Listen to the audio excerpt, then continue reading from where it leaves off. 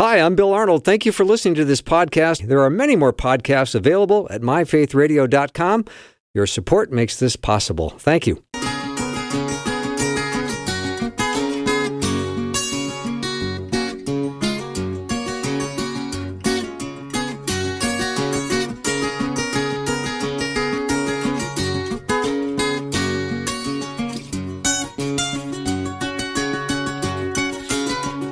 And a warm welcome to the afternoon show. I'm Bill Arnold. Thank you for making time for me today, and I hope you've had a great day as we're probably in the middle of a very busy week. You got a lot going on, so I hope this will encourage you in your day and continue to build you up in your faith, and we're going to have a great show for you. Genevieve Wood is going to be my first guest. She's already on our studio line, so I'm not going to wait around anymore. She is a counselor and spokesperson over at the Heritage Foundation and one of the founders of the Daily Signal. Genevieve, welcome back. Bill, good to be with you, and happy early Thanksgiving to you and your listeners. Yeah, thank you. Are you doing the cooking this Thanksgiving? Doing part of it. We're my sister. We're very grateful and blessed. We, my parents and my sister's in-laws, and we all live in the same area, and so can have a big family Thanksgiving. And that also means everybody brings individual parts, so no one person is responsible for the whole thing, which is kind of nice. Yeah. And what are you bringing this Thanksgiving? We're doing dressing and the green salad, cornbread dressing to be specific. I know people have all different kinds of dressings they do, right? That sounds really good.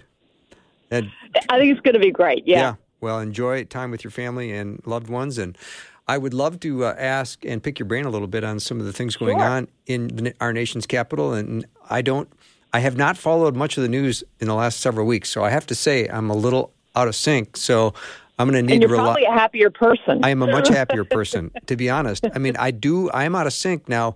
Has the new House been determined and established? And is Nancy Pelosi in leadership or out of leadership? Well, she's going to be out of leadership in terms of she's not going to be the Speaker of the House. It has been determined that Republicans will take over the majority. I think they picked up one more seat today, so they're at, I think, 219, maybe heading to I think at 219. The predictions are they're probably going to end up somewhere around 222 maybe, because there's a couple of seats still outstanding in California and a couple of other places. But Nancy Pelosi has announced that she's stepping down. Not only she clearly won't be Speaker of the House, but she's also said she's not going to run for Democratic Party leader, but she's going to stay. She said she's just going to stay and represent the people of San Francisco.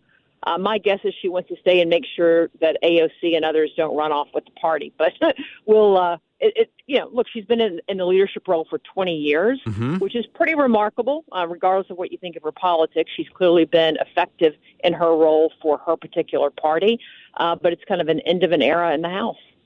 Not only end of an era, but she was really good at raising money and doing all the relationship things she needed to do to keep the Democratic Party going strong.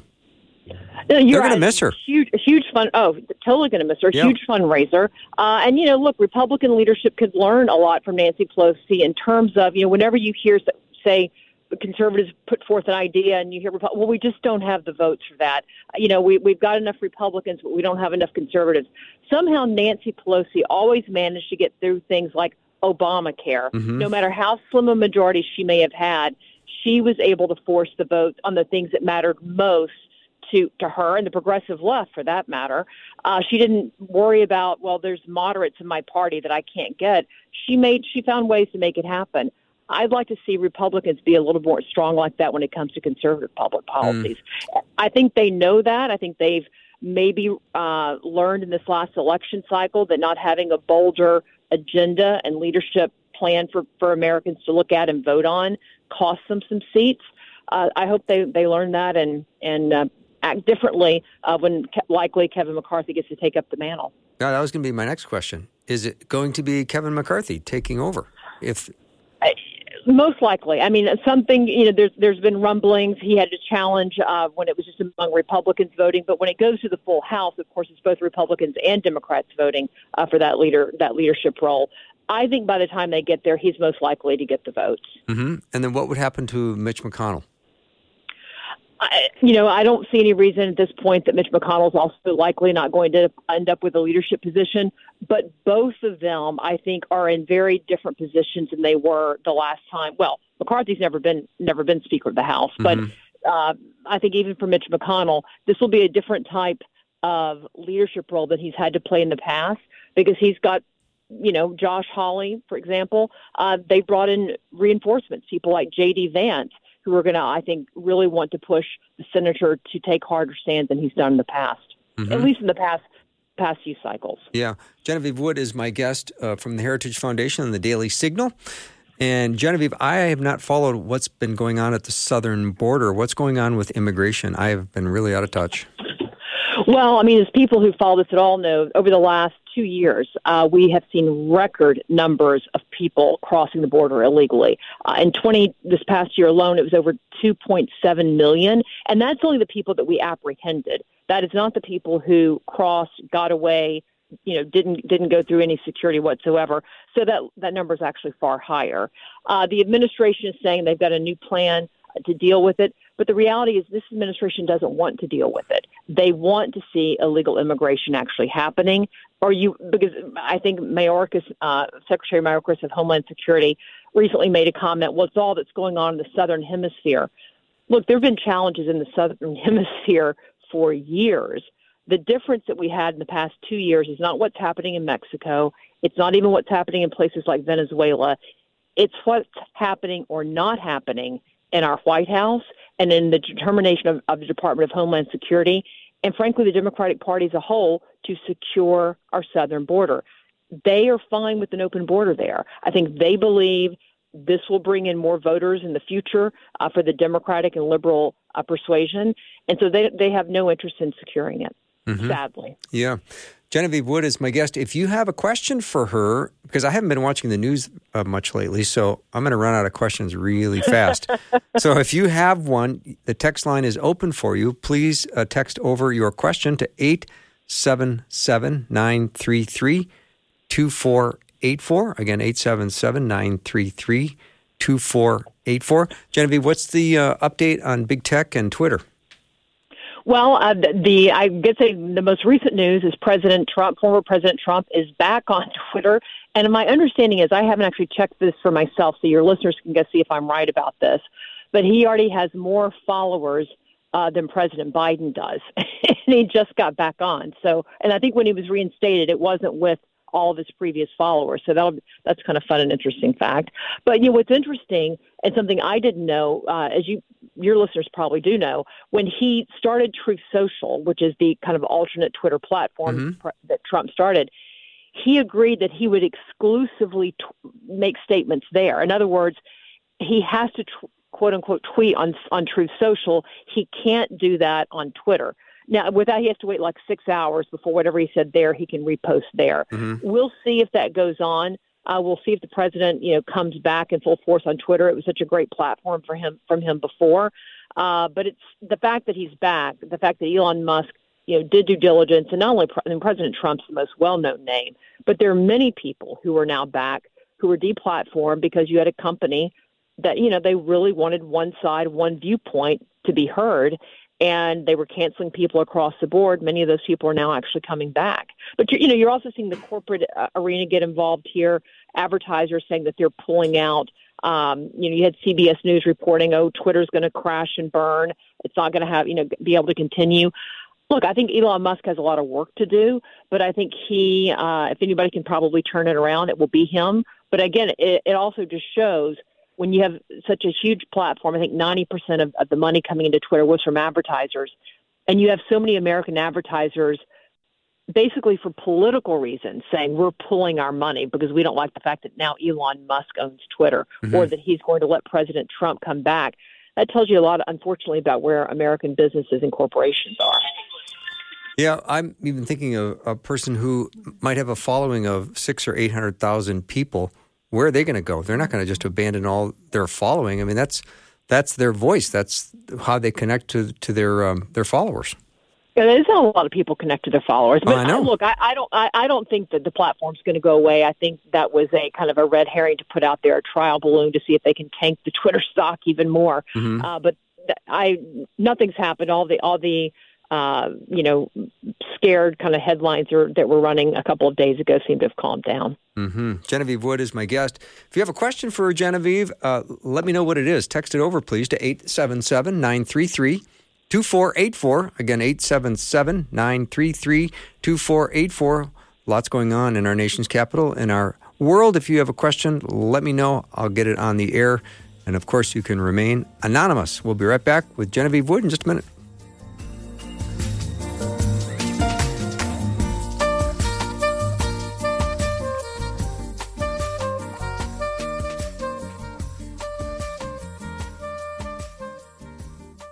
Hi, this is Bill Arnold, and thank you for checking out the podcast. I'm always glad when you make your way over to myfaithradio.com and look through the menu of everything you can listen to, programs that have already aired that you might want to hear again, or maybe you have a friend or a family member in mind that would really be blessed by hearing something you heard. And then it gives you an opportunity to talk about it and share your faith with a loved one. It's one of the great things I love about the podcasting at Faith Radio. And we have a great fundraiser coming up, so I would love for you to say yes to that. You can text the word GIVE right now to 877-933-2484 or follow the link in the show notes to give your gift today. Connecting faith to life, Faith Radio.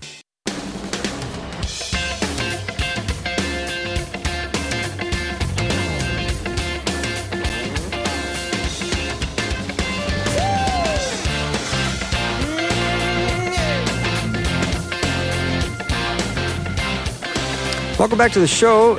I'm so glad to have Genevieve Wood on from the Daily Signal, also from the Heritage Foundation. She is one of the founding members of the Daily Signal. You can go to dailysignal.com. If you usually tune in now, you hear Rob Bluey, but I don't know what Rob's doing today. But I know, Genevieve, you probably see him regularly, don't you?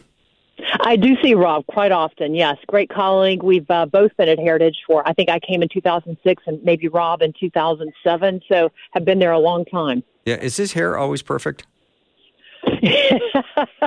It's pretty close. I got to say, I don't think I've ever seen Rob with his hair messed up. But now that you say that, I'm going to have to give him a hard time. Oh, I think you should. Genevieve, a couple questions came in from listeners. Do you think a Donald Trump presidential campaign is viable in the current political landscape? Well, yes, I do. And I think he made a calculation that is. And I'm not saying that means he's definitely going to win, but is there a viable presidential campaign race to run? Absolutely. And look, the next 2 years is it's a long time. A lot can happen, as we all know. Stories, the news cycle changes very quickly. But I think, things like what's happened with Twitter and other things, the fact that the Hunter Biden stuff that's now coming out that 2 years ago the president and among other conservative news outlets were pointing to is this should have been a story that they suppressed during the 2020 right on the eve of that election. So many of those things coming forth, the continual attempt to sue him, whether it's the state of New York or whether it's the federal government, the IRS. You saw Merrick Garland coming out. The fact that those kind of quote-unquote persecutions continue to happen, even for those who have, I think in some cases would like to maybe see the former president take a pass this time around. They like and appreciate what he did for the country, but think maybe it's time for somebody new. That riles them up, that they continue to go after him. So, look, like I said, there's a long time. I think other people are probably going to get in the race. But right now, it's viable. Right now, he's the only declared candidate. Oh, wow. And speaking of the Hunter Biden investigation, what do you think is going to happen there? I mean, it seems that if the Republicans are going to, in fact, win the House, it seems like that's one of the things they've been talking about nonstop. No, absolutely. And you've had some people say, oh, well, if these other investigations that are going on coming out of the Department of Justice and so forth could put a hamper on that. The reality is the House of Representatives, they have oversight and they have investigative powers that are outside of that area. So there's no reason they can't pursue this. And whether it's the Hunter Biden situation or the border situation that we talked about, there's a lot that Republicans can do. They aren't going to be able to pass a lot of legislation that will get through the Senate and that Joe Biden will sign. They'll be able to stop a lot of things. They can stop budget bills from coming through. Spending bills start actually in the House.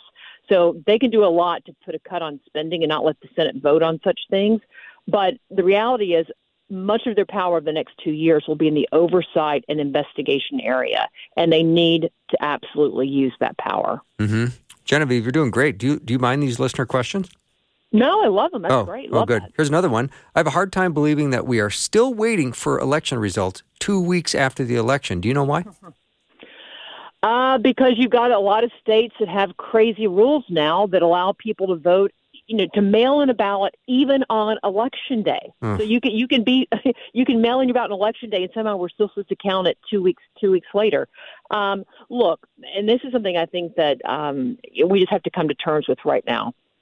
The way that especially our voting system was changed during COVID, where we allowed for all these mail-in ballots, we extended greatly the windows by which people could vote, and this was in all the different states.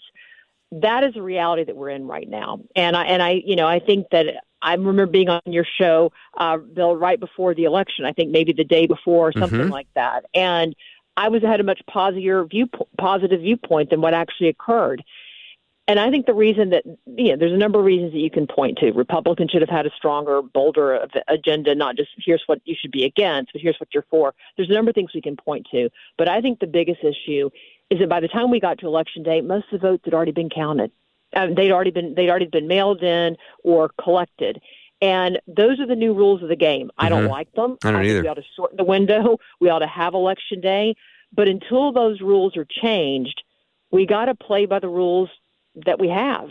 And I think conservatives have to help where they can. It's usually Republican candidates. They've got to get out there and get into the business of whether it's early voting, mail-in ballots. They need to make sure that our people are mailing in their ballots early. They need to make sure that we're out there getting people to early vote. We can't just say, well, we're just going to show up on Election Day. Those aren't the rules anymore. We're kind of playing with one arm tied behind our back. I think we ought to try to change the rules, but until that happens, we got to go after it, because otherwise you're going to have ridiculous, like what the listener just asked here. Why are we still counting votes 2 weeks later? Yeah, Genevieve, if they put you and I in charge of the world, things are going to change. We could get it done in a day, right? Yeah, we could. We could get it done in one day. Yeah. That'd all right. be great. let's talk about the marriage bill. This is a big one. It is a big one, yeah. So this is legislation that went through the Senate last week. Well, it went through with the Senate voting to move it to the floor so they could get a vote. 12 Republican senators voted for that, which is a disgrace in my view. This is a piece of legislation that the sponsors would say all we're trying to do is just to put into law, meaning like Constitution or having Congress pass a law, what the Supreme Court did in the Supreme Court case, I guess 7-8 years ago, that legalized same-sex marriage. Mm-hmm. But the reality is they're not only trying to make that, codify the law. There is not strong language in this bill, despite what the sponsors of it would say, that will keep religious freedoms where they should be. In other words, they're saying, oh, well, we're not going to force churches who don't want to perform same-sex marriages. They won't be penalized for doing so. That may or may not be the case. But what is not in there is language that protects individual citizens, whether you're a private Christian school, whether you're a pastor, whether you're a Christian who owns a company who doesn't want to produce materials for gay weddings. We've seen those cases already in the past. There is not language in there that will protect those people. And there's a simple fix to it. Senator Mike Lee of Utah has created language that could be an amendment to that legislation that would make for very strong religious freedom, religious liberty protections. And he can't get a majority of the senators to add that to it. Now, let me ask this. If you really want that legislation to go through and you say that you're all about keeping religious liberty, why wouldn't you just add Mike Lee's amendment? What's the problem with doing that? If you knew that could get you the votes and you could just get this thing to sail through, why wouldn't you add that amendment? That says to me, because they don't want it to be a bill that is locked and sealed with religious liberty protections. They don't want that because they eventually want to be able to use the government to come after people of faith who believe that marriage is between a man and a woman. They don't believe that, two men should be able to get married or two women, or that children should be forced to be placed in those homes. You shouldn't force Christian adoption agencies to have to give babies or children who need to be adoption into homosexual homes. They ought to be able to have those rules. They're people of faith, and those adoption agencies in those cases are run by Christian values and Christian beliefs, biblical beliefs. And I think this legislation is a big threat to all of that. We've written tons about it at the Daily Signal, where you can go to dailysignal.com, heritage.org, that makes all the different points about it, but would really encourage your listeners to take a look at the 12 Republican senators in particular who have been wrong on this, and maybe suggest giving them a phone call to say that you have a problem with that. Yeah, well, that's a very important issue. All right, let's, in our few remaining minutes, Genevieve, talk about Thanksgiving. There was a great article that was written at the Daily Signal, and now I lost it. It is. You probably know what I'm talking about, don't you? I think we may have more than one, but I think you may be thinking about the piece that talks about it's Rachel Alexander. That's right, who's with our B. Kenneth Simon Center for American Political Thought and Studies. Mm-hmm. And she wrote a great piece just saying, in our culture today, there's such a rush to go from, basically Halloween to Thanksgiving, to Christmas. You just kind of skip right over the Thanksgiving part.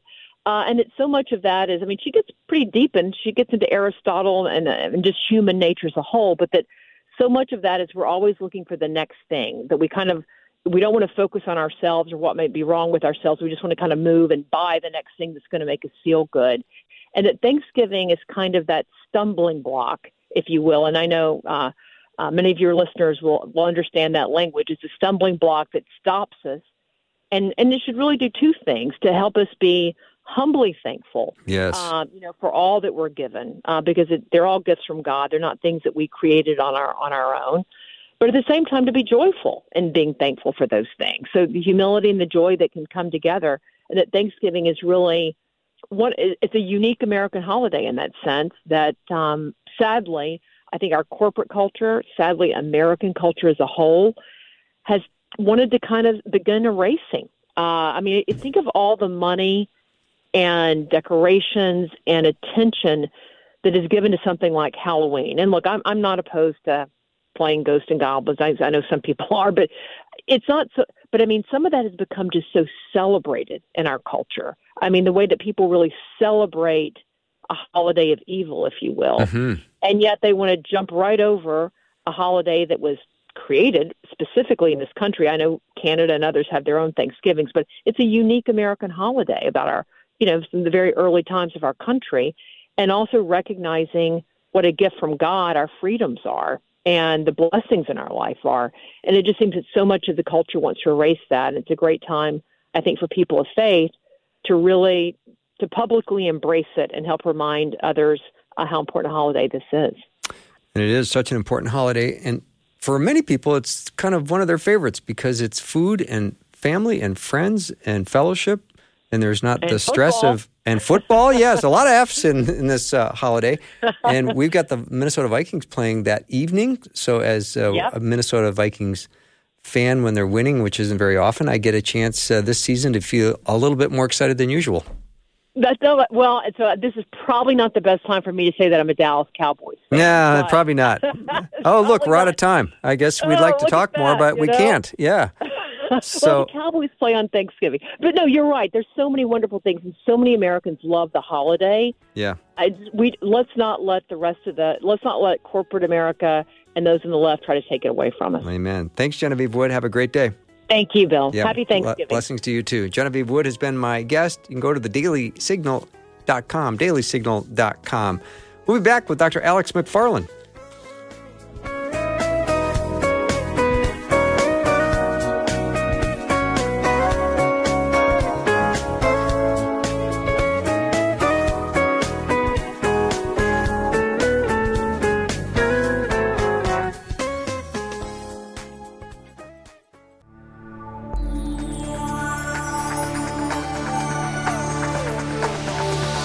It's the afternoon show with Bill Arnold. Drive time, drive time. Let's get it started. Jump in your car. Yeah. What's for dinner? Hey. It's the afternoon show with Bill Arnold. It is Thanksgiving week, and I'm awfully grateful for my many guests that are regulars on the show, and I'm especially grateful to Dr. Alex McFarland, who comes on about every other week, and I'm just always looking forward to talking to him. He's a Christian apologist, an author, and evangelist, and he's also a religion and culture analyst and expert. Always glad to have him on. Alex, how are you? I'm doing great, Bill. Happy Thanksgiving almost. Happy Thanksgiving to you. I am looking forward to the holiday, and do you talk about the origins of Thanksgiving very often?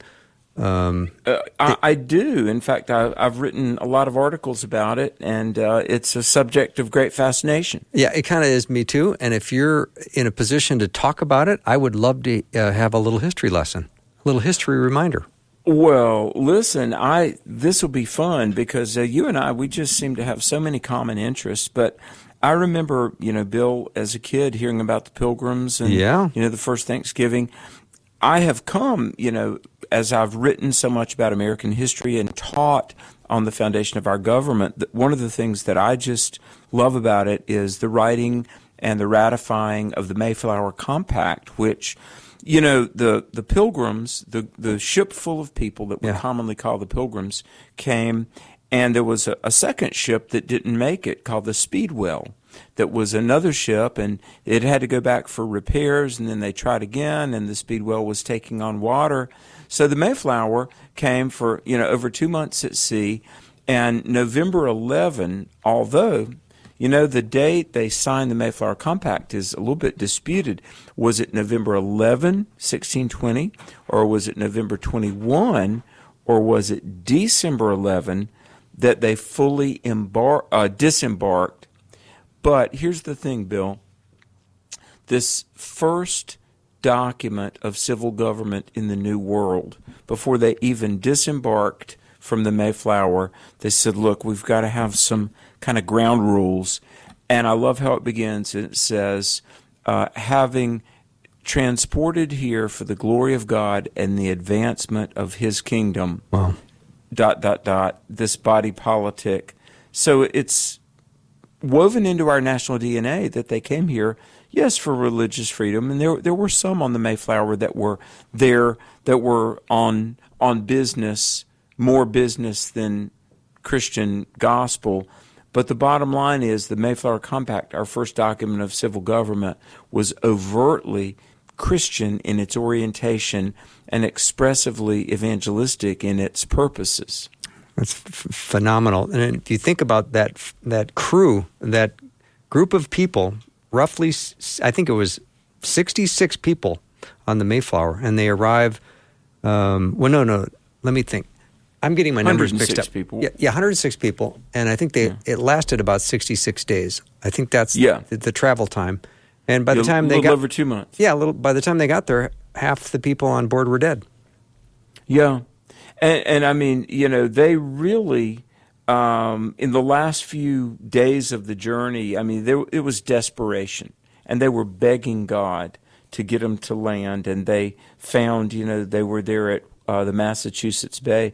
Interestingly, I got to say this. Now, here's a little bit of trivia that even my brilliant friend Bill Arnold may not know. Trust me, I don't. The Hebrew word for tithe is an inherently agricultural word. And it's M-A-A-S-A-R, Masar is the Hebrew word for tithe, all right?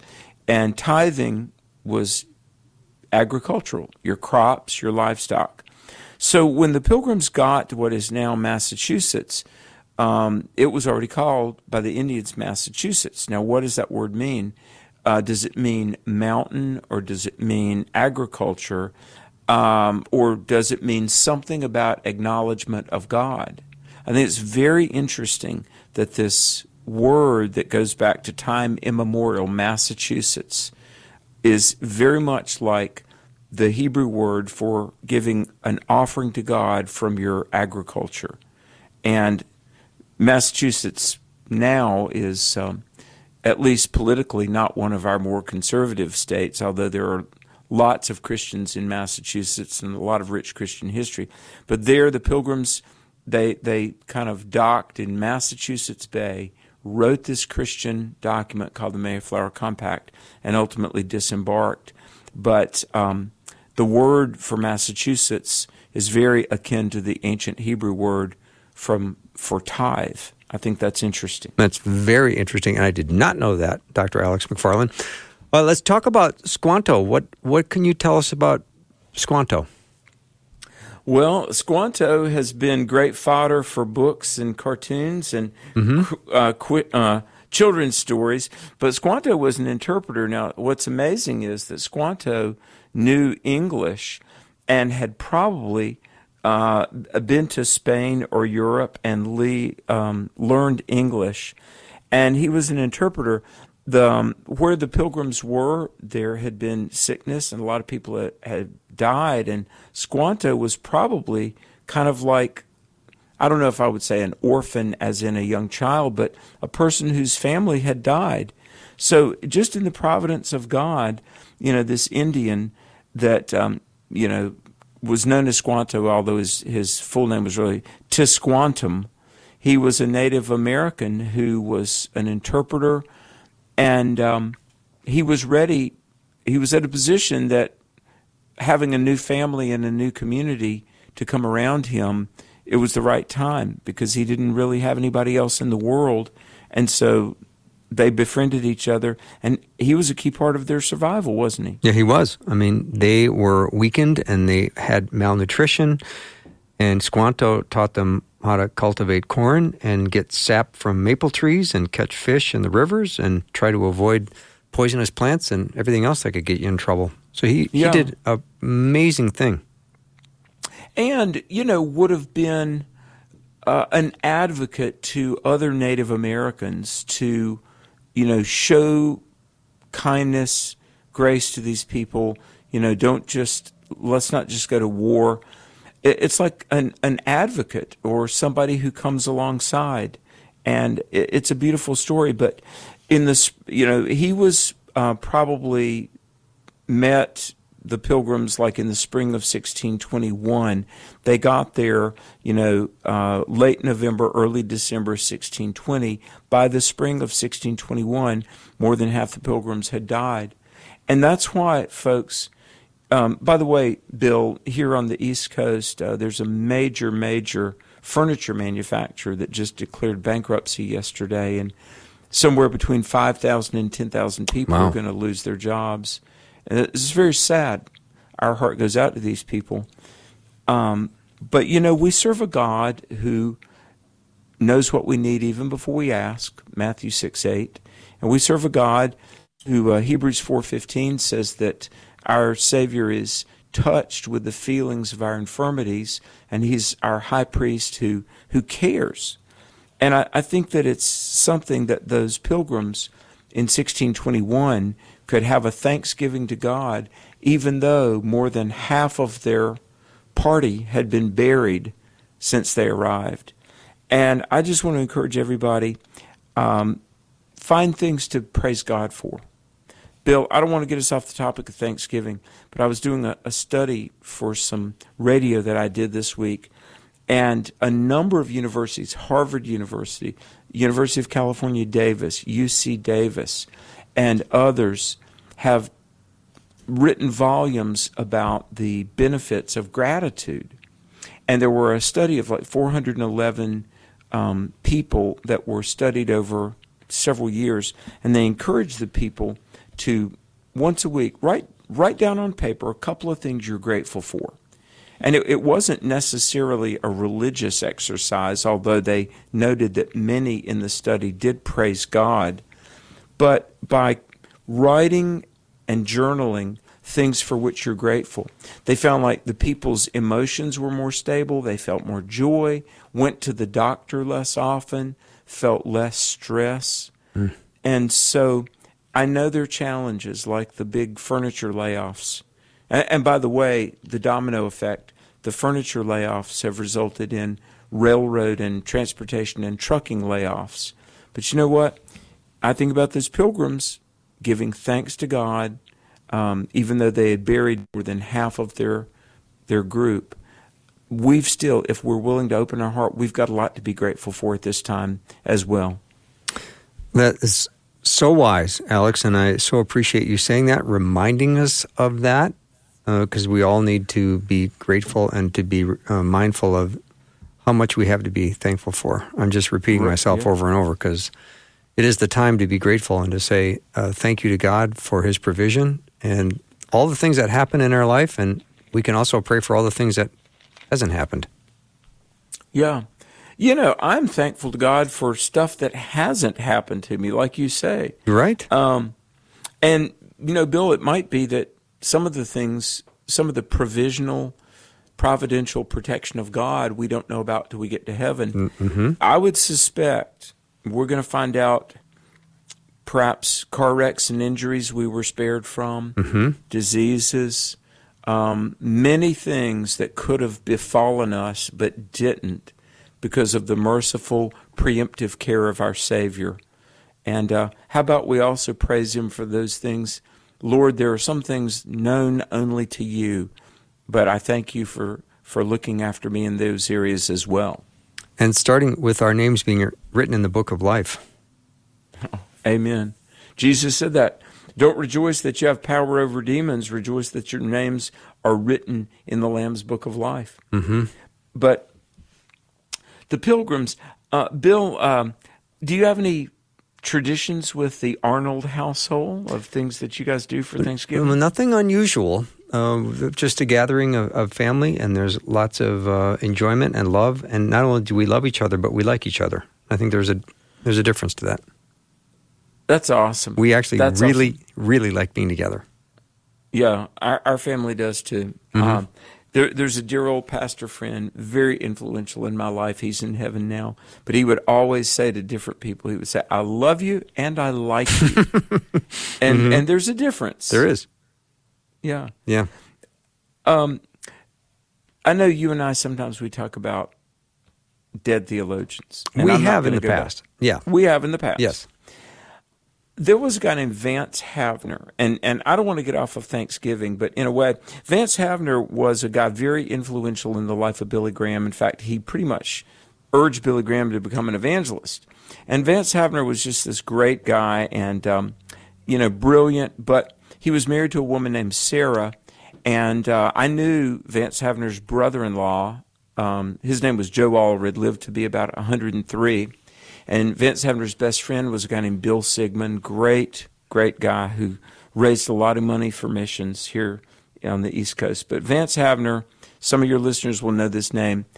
And after his wife passed away, Vance Havner was doing an interim at a pretty well-known church here called Westover Presbyterian.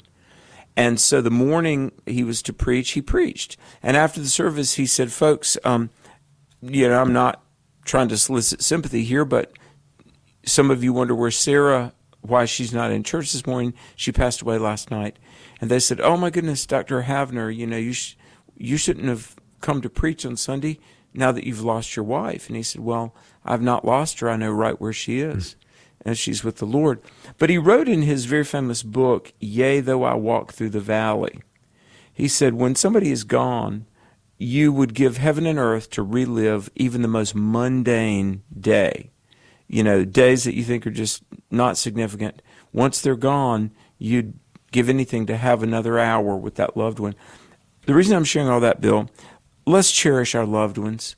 Be thankful for that person, because neighbor, friend, family member, they're not an aggravation to be endured. They're a person to be cherished and loved.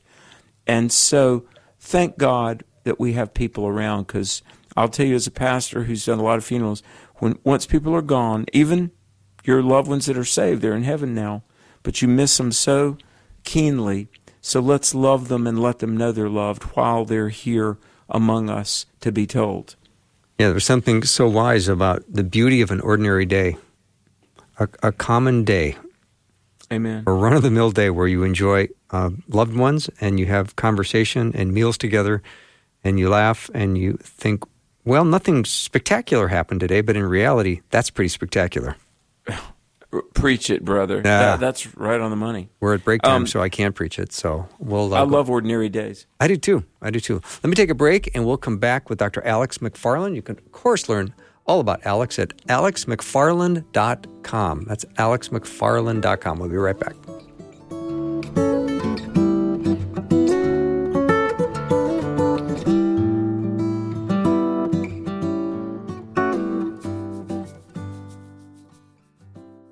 We want to connect with you on Facebook, Instagram, Twitter, and YouTube. We're creating encouraging posts every day to help you focus on the important things as you spend time on social media. From graphics that feature Bible verses and quotes from our hosts and show guests, to articles about topics you are interested in, to videos from our hosts.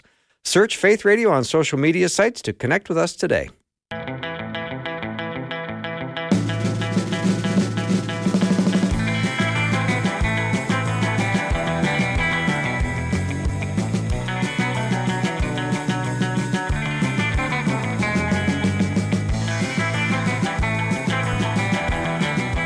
Welcome back to the show. Glad to be talking to Dr. Alex McFarland. You can learn more about Alex at alexmcfarland.com. So, just had a nice note come in from a listener. Absolutely agree with Alex. My wife and I are traveling this Thursday down in Illinois to see one of my last cousins. Though I seldom see her, I'm glad we still have her. Isn't that a beautiful response? Yeah. What a blessing. What a blessing. Mm-hmm. And as God's good to us. He is. And in 1 John, it is 1 John, where did it go? 1 John 4, verse 7. Dear friends, let us love one another, for love comes from God. Amen.